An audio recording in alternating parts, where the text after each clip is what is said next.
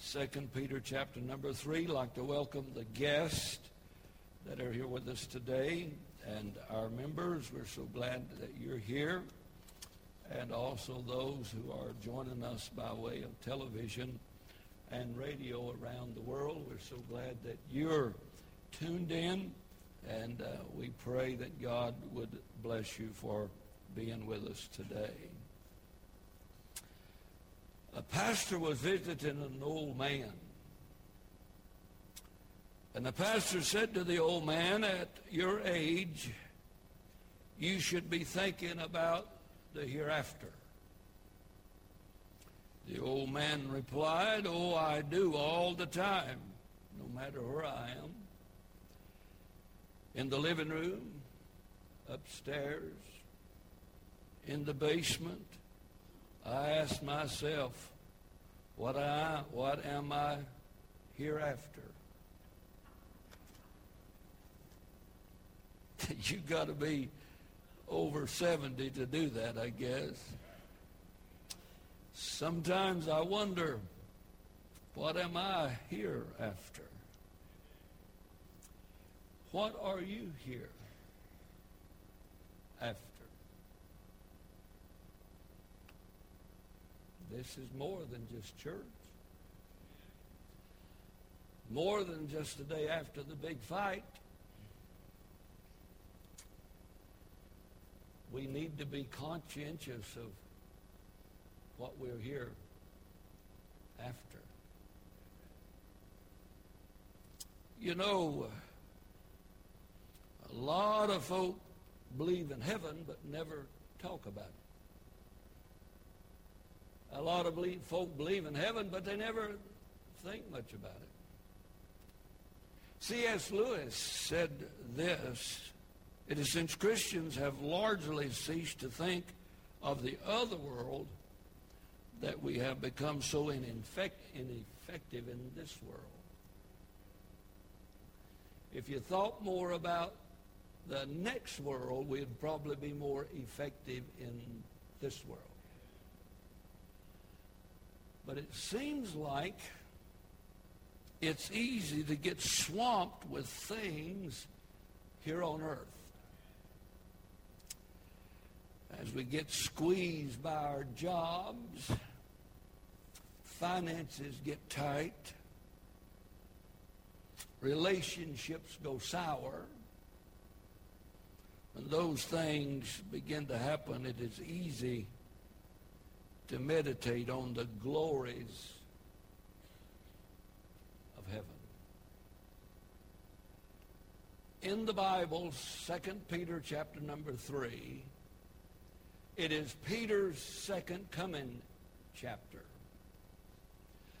Have you thought this week one time about the second coming of Christ? You think about it. He is coming.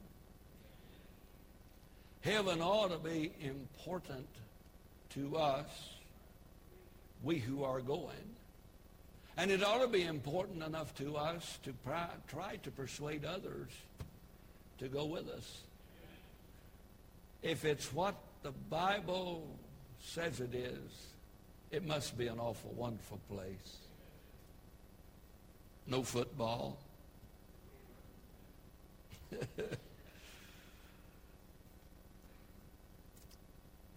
No baseball. Of course, we don't have much of that in the Metroplex anyhow. Let me read for you before you get mad at me, all right?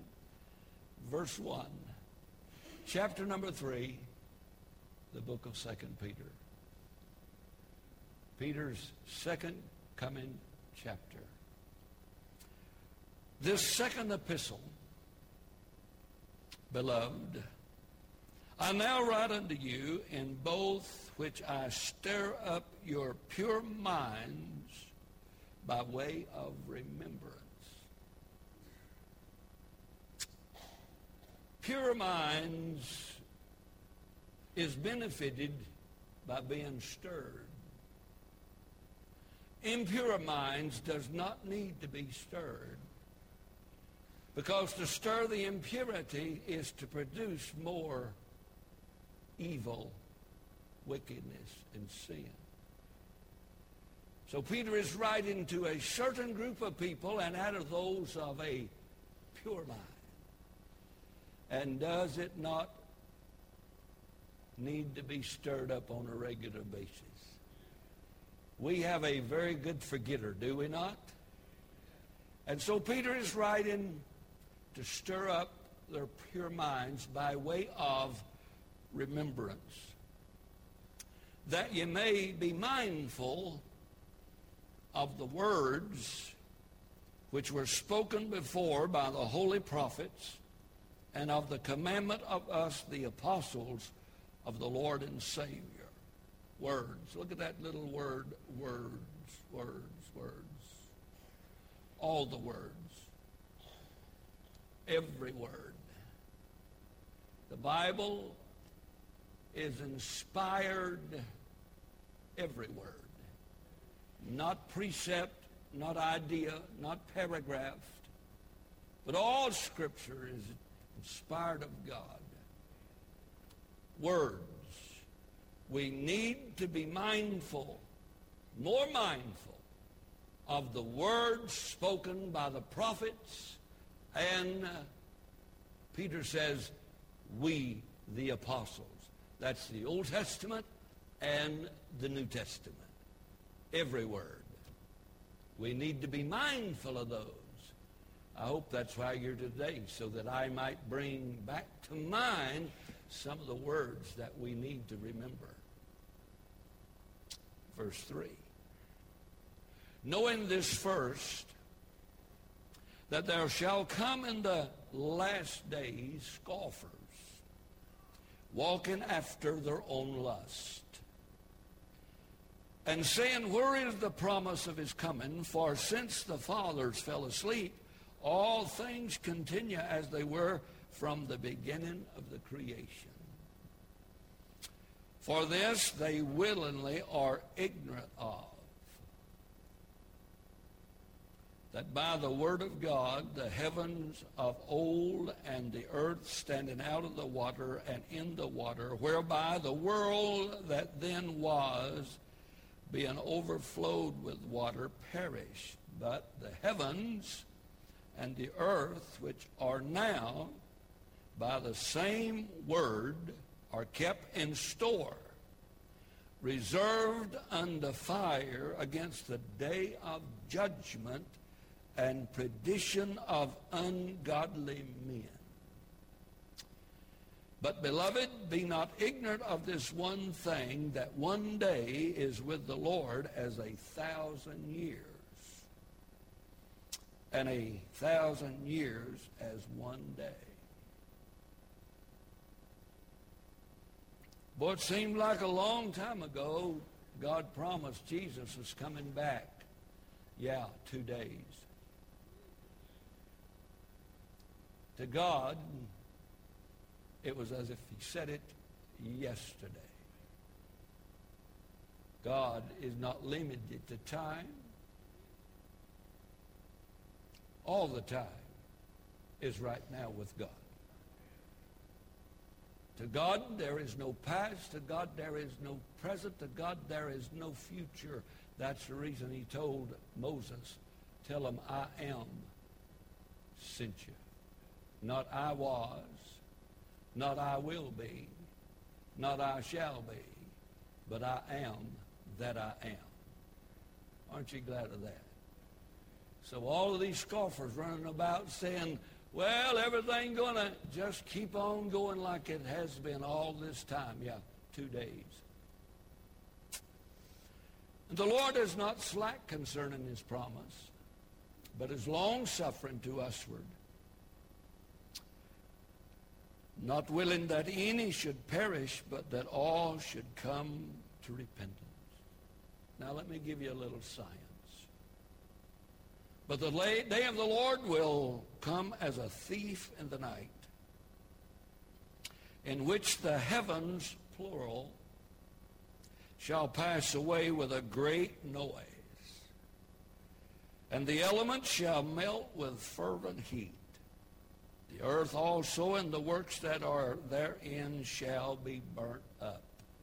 there is global warming.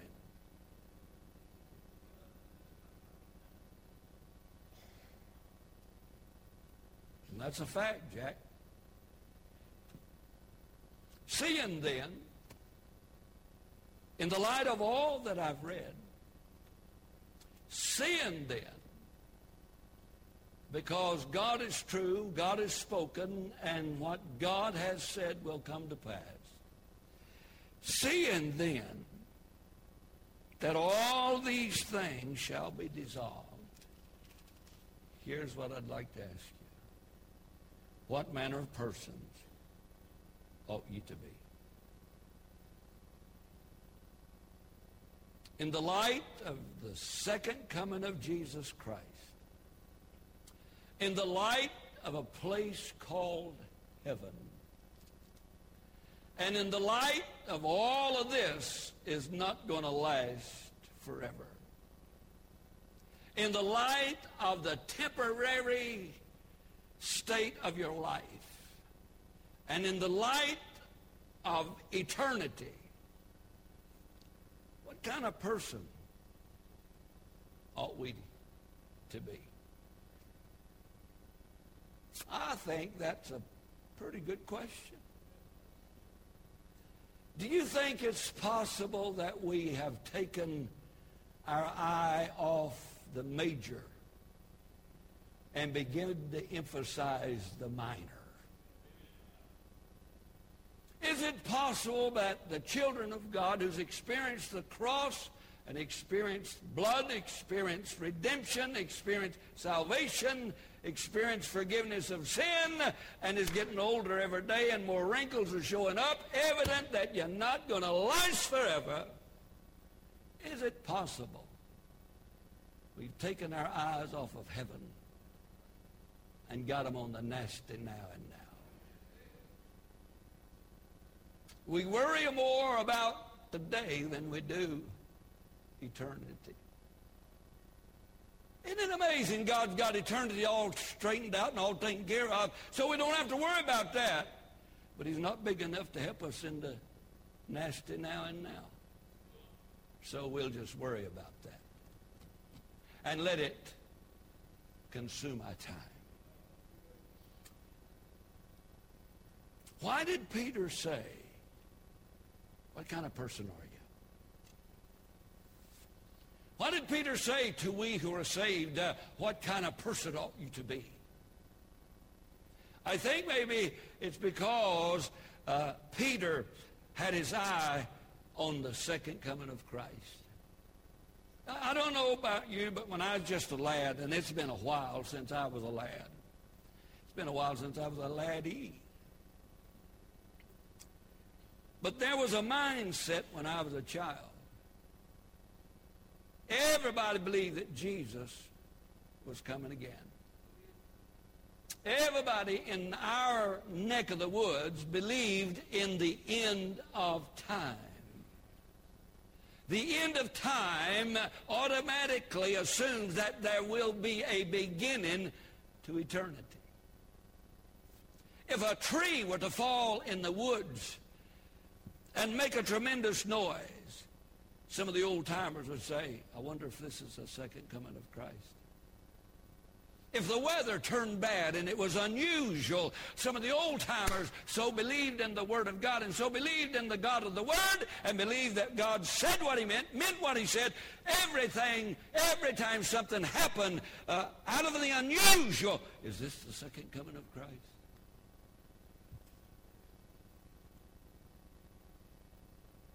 Could it be that Peter saw the necessity of reminding us that this thing is not going to go on forever?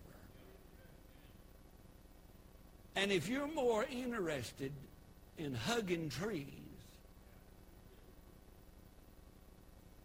aborting baby puppies, saving the fish, making sure they don't put asphalt over your grass so that the grass can breathe. If you're so wrapped up in this world, you need to realize It ain't yours. And God has a plan for this world. And we ought to start planning for the one to come. So I think maybe that's why Peter has written this book. Notice in verse number 3, he reminds us and he informs us of some folks that is about us. The Bible says in verse 3, and he says, knowing this, that there shall come in the last days scoffers, walking after their own lust. Scoffers, translated as mockers, from a root word meaning to play like a child, to sport or to jest, walking after their own lust. Scoffers. Oh, they're teaching our kids down at the schoolhouse. They've kicked God out, and now they're scoffing our kids. I notice now where they want your pre-K child at 3 years old. They want that child. They're going to pay for that child's free education. 3 years old. Pre-K, Fort Worth said they'll pay for it free. They want your children as early as they can get them. And whoever said it would be free, they get so much money from the federal government for every eyeball they have in that classroom. And you ask me, does our 3-year-old kids need mom and daddy, or do they need a secular, socialistic school system to teach them that they belong to the government? You said, but preacher, it's free. It's free. What if it costs you your kid? Scoffers. Yeah, scoffers. They want to see, they have no faith. They see what the world offers, and they want what the world offers. Their minds dwell on earthly things. They scoff and play at the things of God. And I'm saying to you today, it has blended in and come into the church house to where we no longer believe Jesus is coming again. We do not live like he's coming again. But God said he's coming again. If he comes the first time, it won't be a big deal for him to come the second. If you believe in Easter, you ought to believe in the second coming. Can you say amen? If you believe in Christmas, you ought to believe he's going to come the second time. You say, well, preacher, look how things are going along. Look at the advancement of humanity. Look how much stuff. We've got social gospel now. We've got social services now. We've got social media now. We're so social, we've become selfish. And now all we see, and we scoff at the things of the Word of God. Notice, if you would please, again he mentions verse 5. Notice he says something else in verse number 5. He speaks of willful ignorance. How many of you got one of these in your hand? Would you hold them up, please? You have these in your hand? How many books is in it? Don't answer.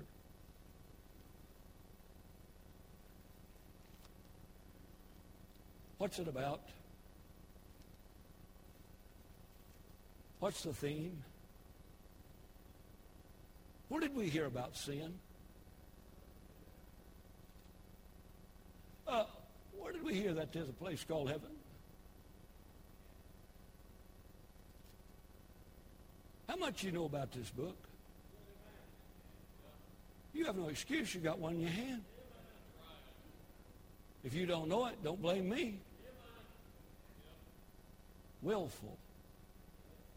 Willfully ignorant. In the last days, Peter warns us about scoffers. And we cannot answer the scoffers because we're willfully ignorant. Willfully ignorant. You say, preacher, I don't know what to ask. Just ask anything. It'll be an improvement. People call me all the time, ask me, about certain scriptures in this book, and I said, I'm just thrilled to death that they want to know.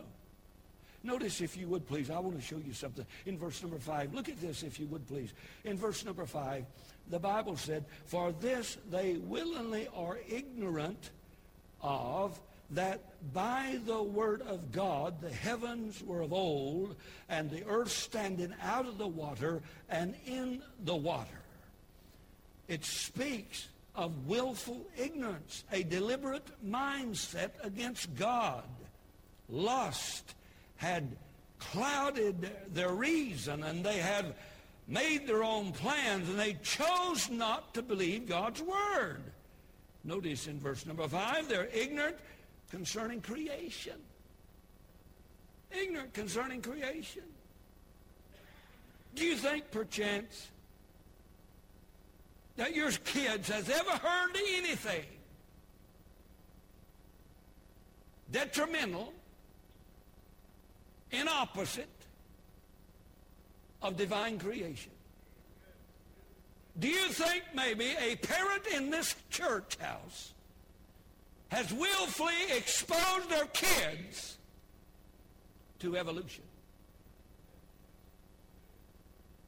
To sow a seed is to have that seed produce root. To neglect the root and the seed is to produce fruit. Why are there so many scoffers in America?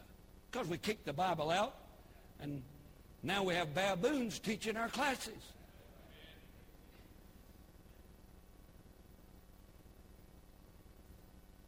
You know, all the time I was in school, I never dated an amoeba.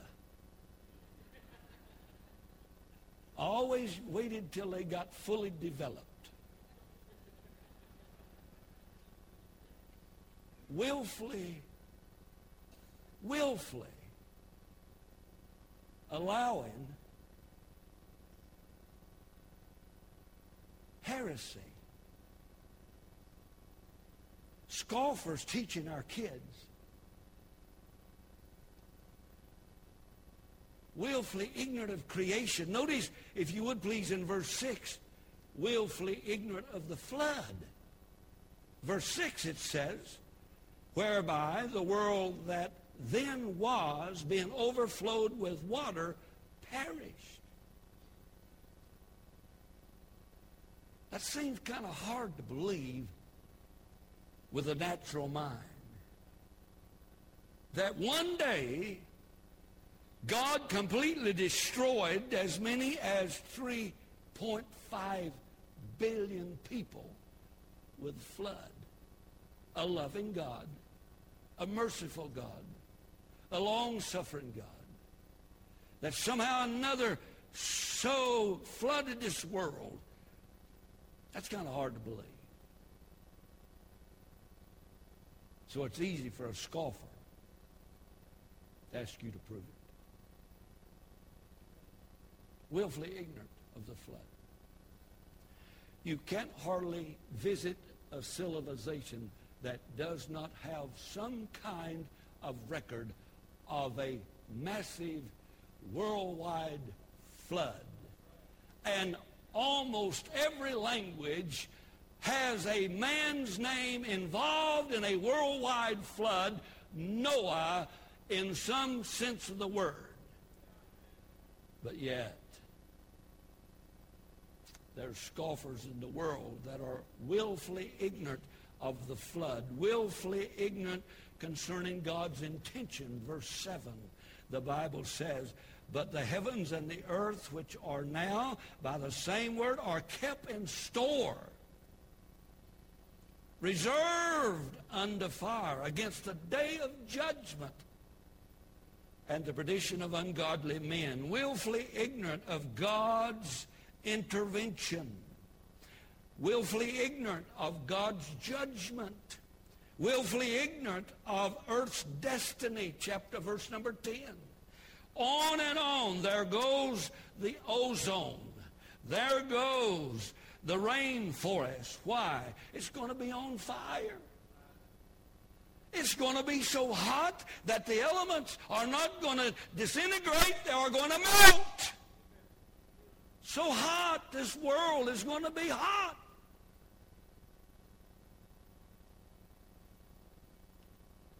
Most of us believes Washington when it talks about global warming. Especially those folk in Boston this year who had several feet of snow.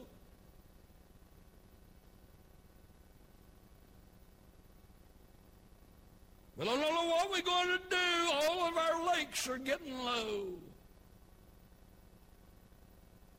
5 inches of rain didn't hurt that much last week. Here we're going to get some more tonight. Do you know God ain't making no more rain? We got all the rain we're going to get. You know something else? The scientists ain't making no more rain either.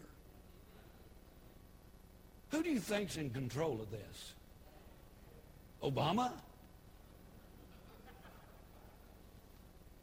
If he is, I'm ready to leave. Come on, say amen. Who really is in control? Well, don't listen to the scoffers. Don't listen to those who are willfully ignorant, bless the Lord. The Bible has the answer. What kind of person ought we to be if the world's going to disintegrate, if Jesus is going to come, if judgment is a surety, if Jesus Christ is still on the throne? How should we live? I think that's a good question. Going over kind of like a pregnant pole vaulter, but that's all right. Notice Peter speaks of God's calendar. God has a calendar. The Bible says in verse number 8, but beloved, be not ignorant of this one thing. I know it's been a long time since the flood, Peter says. I know it's been a long time since God stepped out on the edge of nothing and spoke the word and everything came into existence. I know that. I know it's been a long time since Adam looked at Eve and said, wow, man. And I know it's been a long time since Eve got so jealous of her good-looking husband, Adam, and she went up to him and said, honey, do you really love me? Adam said, who else?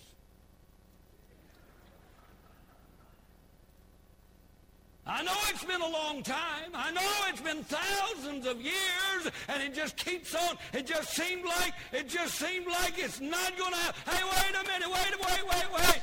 One day to God is as 1,000 years. God is not shook up.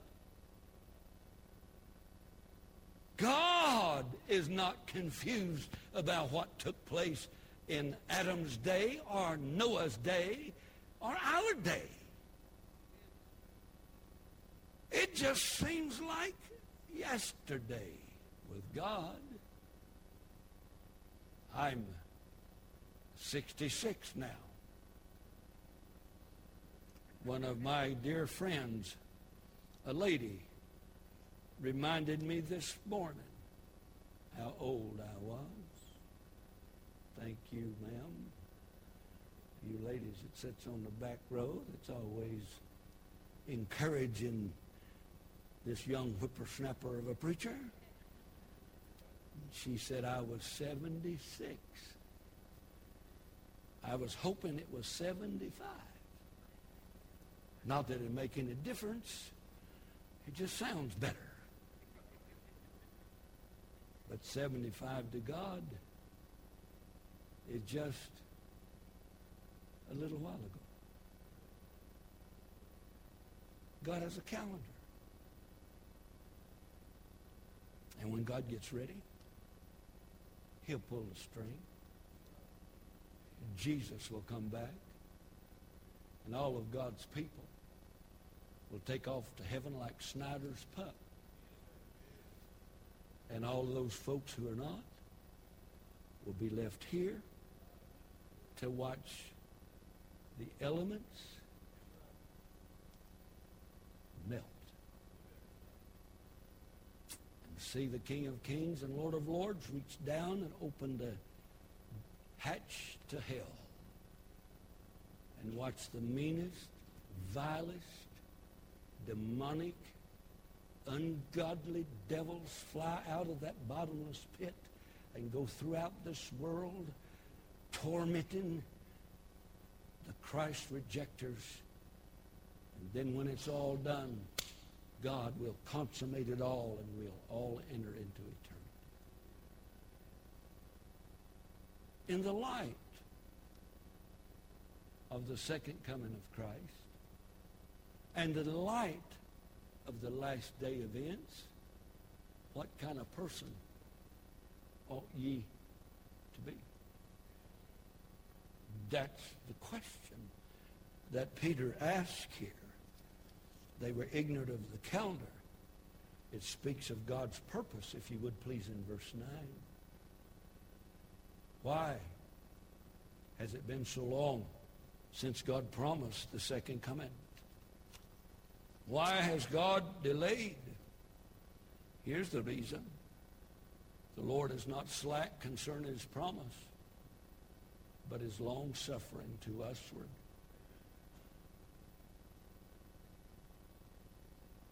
Why didn't God fix this up before Calvary?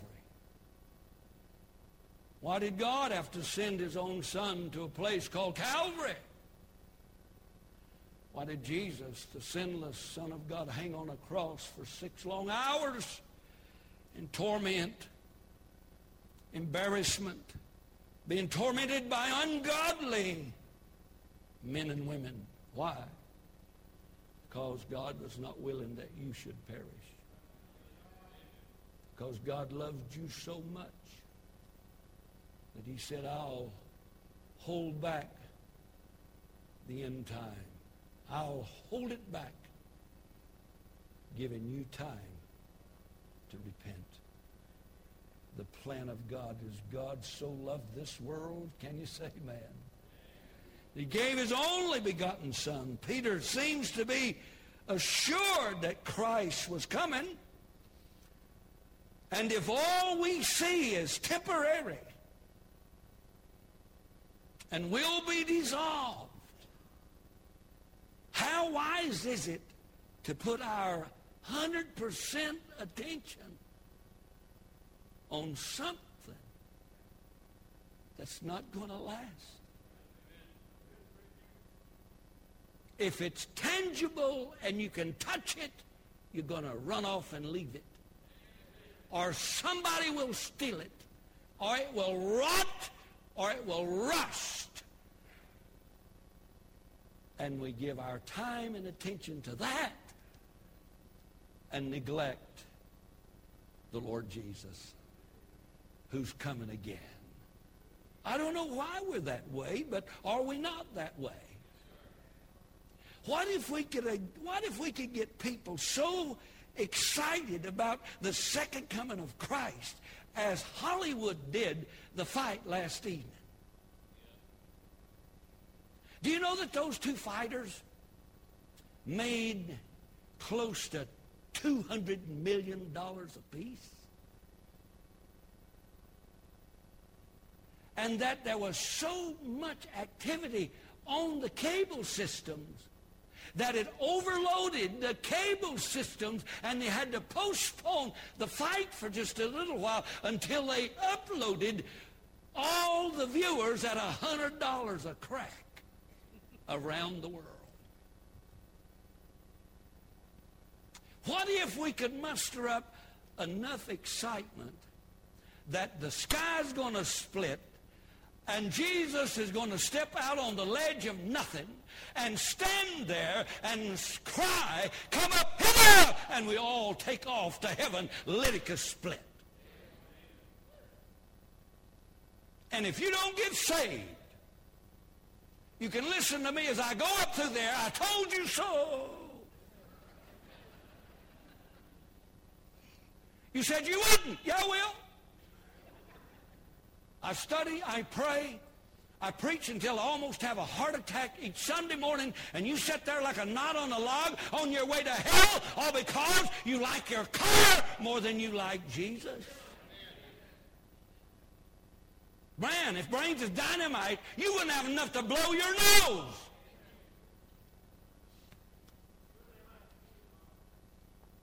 You say, preacher, you don't get visitors back that way. No, you don't. So I wasn't talking to the visitors. Many of us, I'm closing. God knows that I'm probably lying.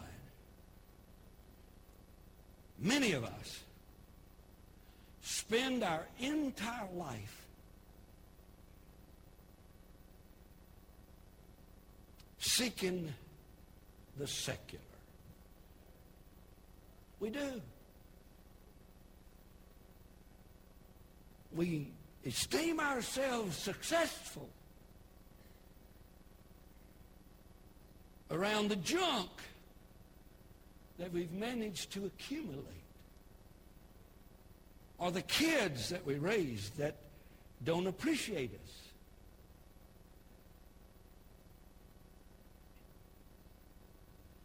I told my kids, the best thing your broke daddy can do for you is to teach you how to work, how to manage, and how to be saved.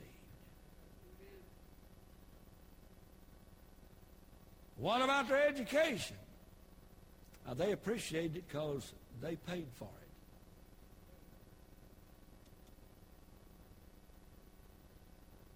Well, I'm going to pay for mine. I bet you get a lot of good out of that.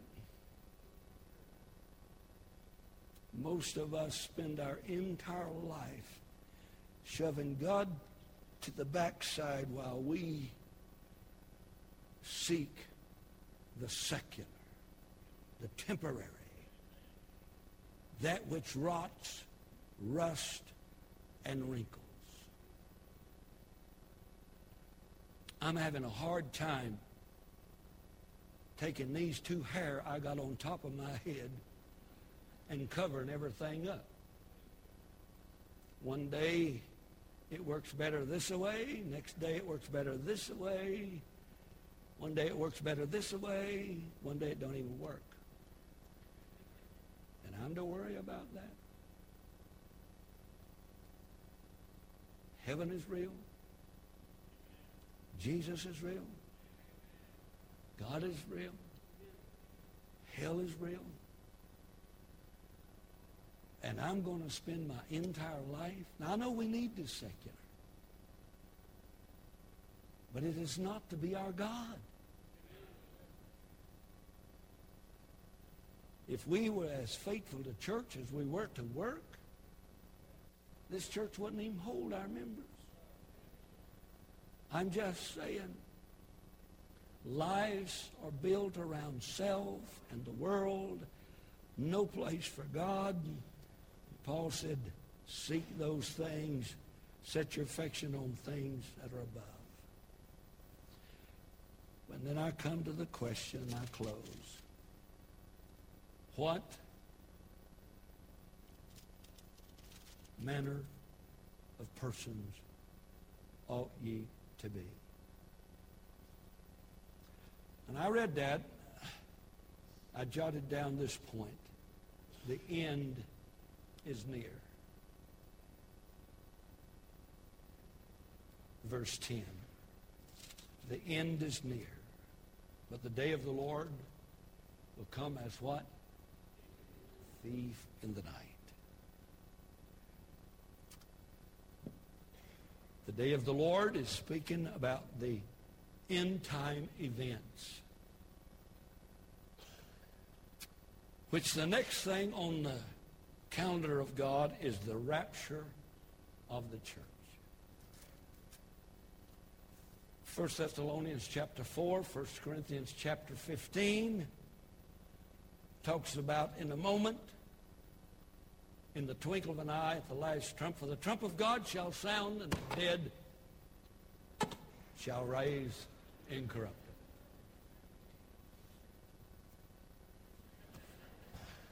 Got to watch that thing. That thing bit me one time. I've had whooping cough ever since.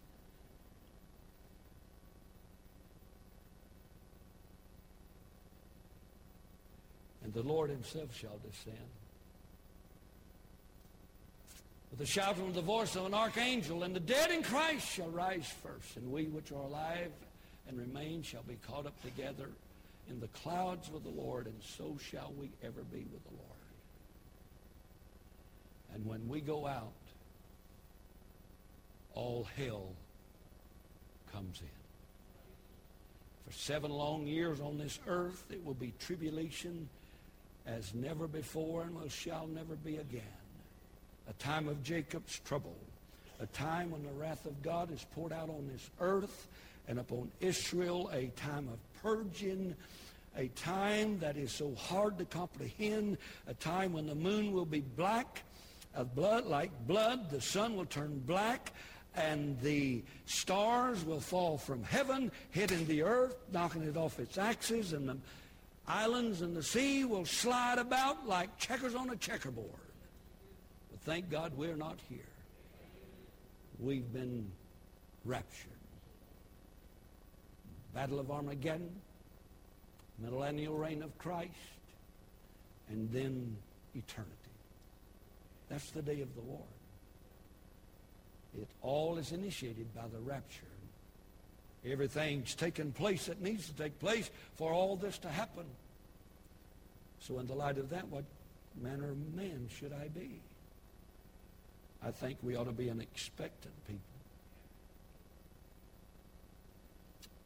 Behold, the manner of love the Father hath bestowed upon us, that we should be called the sons of God.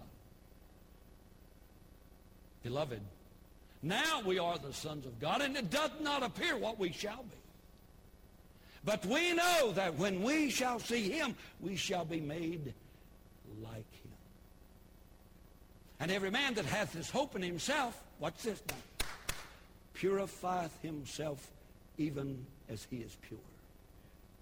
If we are living in the expectant, immediate return of Jesus Christ, we'll live different. We'll act different. We'll be different. We ought to live a life of expectancy. I believe he's coming. I used to be so foolish to say, I'm going to buy a car and get long payments so the devil can pay it off during the tribulation period. That didn't work. I paid off 25 cars waiting on the devil to come back to have to pay one off. That wasn't too smart. Amen. In the light of all this, we ought to be a people of expectancies. We ought to be an exemplary people, given an example. Notice verse 11. Verse 11 says, seeing then that these things shall be dissolved, what manner of man shall we be? In all holy conversation and godliness. I want my kids to be able to identify with godliness, not godlessness. I want my kids to see what integrity looks like walking around in shoe leather. I want my kids to see what honesty is by watching Dad do the bills and paying who he owes and not beating him out of anything and trying to do it on time and do it with a good character. I'm to live a life of example for you. Churches are now mimicking our financial situation. They now want me to come by and tell them how we have our stewardship set up. Out of 210 churches,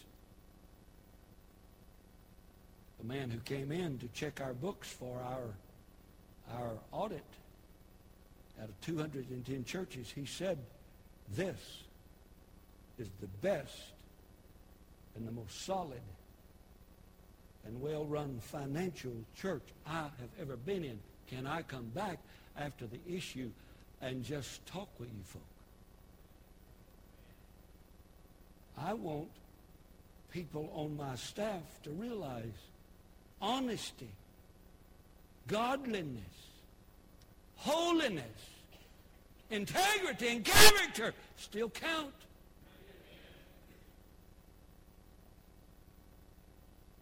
We're to live a life of example. We're to live a life of expectancy.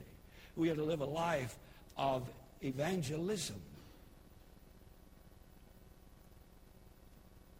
Verse 15 says that God is long-suffering. He's long-suffering that people who are not saved might get saved. Yesterday we met. We all went out. A handful of tracts and a pocket full of tracts, knocking on doors, telling people, look, Jesus saves. I may not get to do that next week. Jesus may come. But I got to do it this week. And I get to do it today. We ought to, since all of this is going to happen, we ought to live a life of expectancy, of example, of evangelism. I was looking for something just to close this out this morning. I found this. It may not be applicable, but it is the only thing I could find. And I didn't have a poem. I'm not a good poem writer, not a good poem reader. On the morning of September 11, Gina Baca switched on the television to check the weather report, only to hear that a plane had hit the World Trade Center. Gina's husband, Al, worked on the 105th floor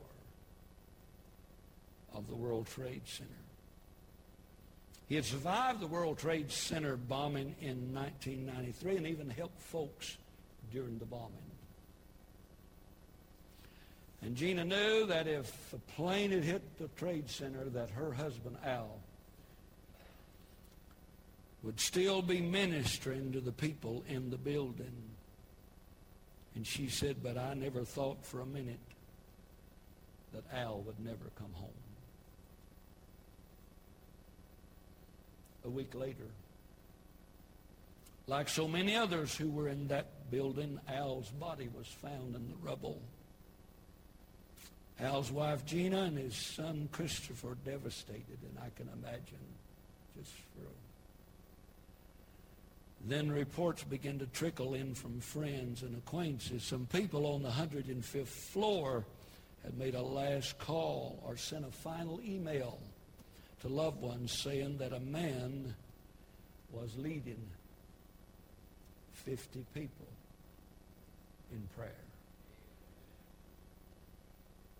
A few referred to Al by name.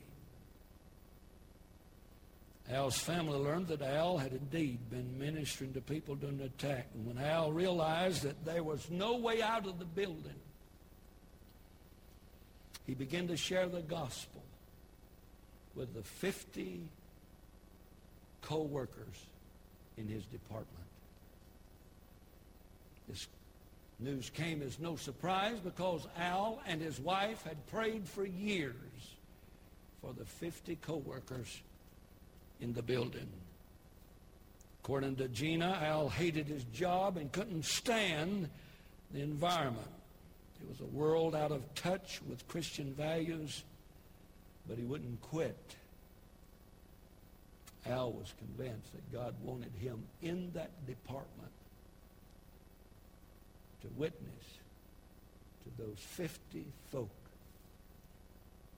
who were still in darkness and would not believe in Al's God. But September 11, a sudden thug, a crash was heard throughout the building. and everybody's attitude changed. In the light of death, in the light of eternity, and in the light of no escape, in the light of a burning hell, in the light of a glorious heaven, God called on Al for the answer. And Al led all 50 of them in the sinner's prayer.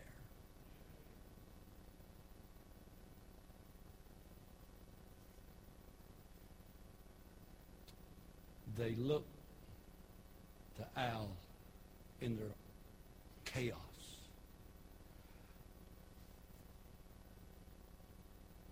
In their desperation. In their not able to do anything about the situation. They looked to Al, and Al delivered. In the light of God's eternal plan, busting into the middle of our situation. Don't you think we ought to be a people of expectancy, of evangelism? Your building could be next. You could answer the calls of the next tornado through Joshua. You might be the victim of the next 100-mile straight wind. Or the doctor might say, it's malignant.